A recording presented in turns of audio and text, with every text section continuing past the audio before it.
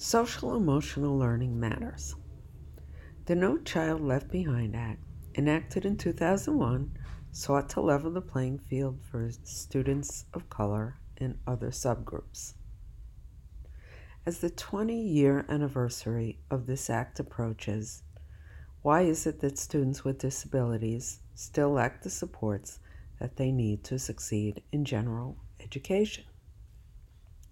Maria Montessori, physician, scientist, researcher, and one of the most influential educators in history, whose work is well known for her research in early childhood, first introduced the groundbreaking tenet of educating the whole child. This would cover the teaching of social emotional learning, would it not? Yet the question remains on how it is, after all this time, social emotional learning is not addressed consistently in all educational settings. This question may be asked because right now educational programs are very lopsided. They focus about 70 to 90% of the curriculum on academics without much attention to the needs of the whole child at all. The rhetorical question one must ask is, seeing this reality, how do educators transmit the message that social emotional learning matters? As educators, it is clear that social emotional needs are key to educational success. Yet, how are those needs translated into educational goals and programs in our schools? As the standard movement evolves, there is even more of a need to create a balance between academics and social emotional learning. When school leaders need integrated programs to address the whole child, and teachers want to address social skills in the classroom, are they able to achieve this end? When there are unending disciplinary problems, such as disciplinary referrals, removals, suspensions, and school failure, what must be done? Proactive methods such as teaching of social skills are a good beginning. But teaching of social skills in isolation is like teaching grammar without teaching reading or writing. Students with disabilities and students who frequent the dean's office need embedded experiences and a total approach to their educational program that covers many bases. If increased task demands prevent time spent on teaching of social skills, how will teachers cover and address the roots of disciplinary problems in the classroom? How will teachers support and improve disciplinary practices for students with disabilities? Restorative practices in the whole child. How can the education of the whole child be successfully accomplished in today's schools? Restorative practices are recommended for all students. These practices are especially relevant for students with disabilities. Responsive teaching and restorative practices are advantageous for building positive culture for students with disabilities, students that promise, and students who need tender love and care. The implementation of powerful practices such as restorative justice, restorative practices, and responsive teaching incorporate the use of restorative circles. Circle practices are an impactful way to build community in the classroom, to create a nonviolent culture, and to foster positive interpersonal relationships in a learning community. Restorative practices that incorporate restorative circle practices and embedded social skills address problematic issues on many levels. Restorative practices that embed teaching of social skills begin at a school-wide level with a planning committee that believes in this process. When a school is committed to the reduction of incidents Using equitable practices, there is an opportunity to be inclusive and to bring in good practices for school discipline at multiple levels.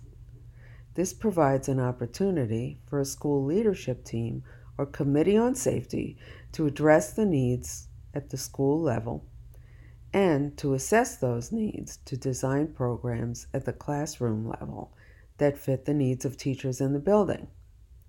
To address school discipline, something different must be done.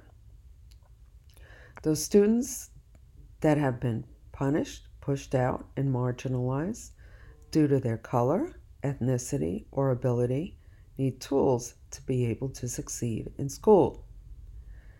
Restorative practices provide the vehicle to learning how to manage conflict, work well with peers, and attain coping strategies. Restorative circles are part of a continuum of proactive approaches that build positive culture in the classroom. This is accomplished through promoting a culture of respect, responsiveness, and responsibility for one's actions and behavior. Circles are also for resolving conflicts between students. The goal to resolve conflicts is in a responsive manner. It calls for an exchange between peers. Restorative circles offer opportunities to teach communication skills between peers. In circle, students participate in empathetic listening and learn how to express feelings behind these issues. Students who are barely motivated in school have been known to become invigorated through restorative activities. Through the process of participating in experiential circles, students become more open to new ideas and thoughts. Students engage in non-academic activities that encourage attentiveness, focus, and curiosity. Furthermore, students learn to express themselves through empowering dynamics in the circle. This helps students to reach their highest potential so that they can contribute back to the school community. Embedded social skills. Although circles differ from traditional lessons, there is a chance to provide instruction within the circle process in the realm of teaching social skills. In the process of engaging students in the circle, there are interactions built into the process to foster interpersonal relationships. Circle practices are incredibly versatile and can be initiated for individuals at any age group. The purpose of circle practice will differ greatly based on the age and maturity of the students. For example, students in the early grades can engage in a circle practice right in their own classroom.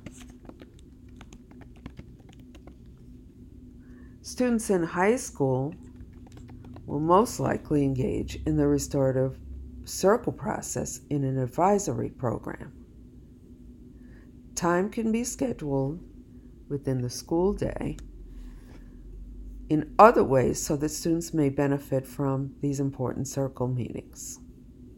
Circles can be used to engage students in discussions about any topic that they feel is important to them. From feeling upset about a school policy to voicing a political opinion, this is an excellent format for students to feel heard.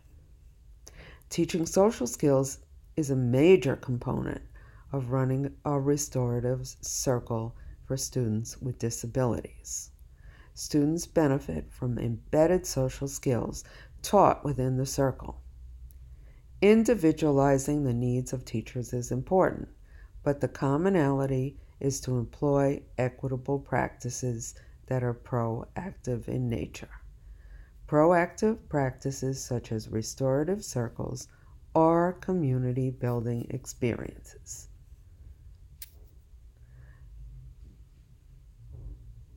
Thank you for listening.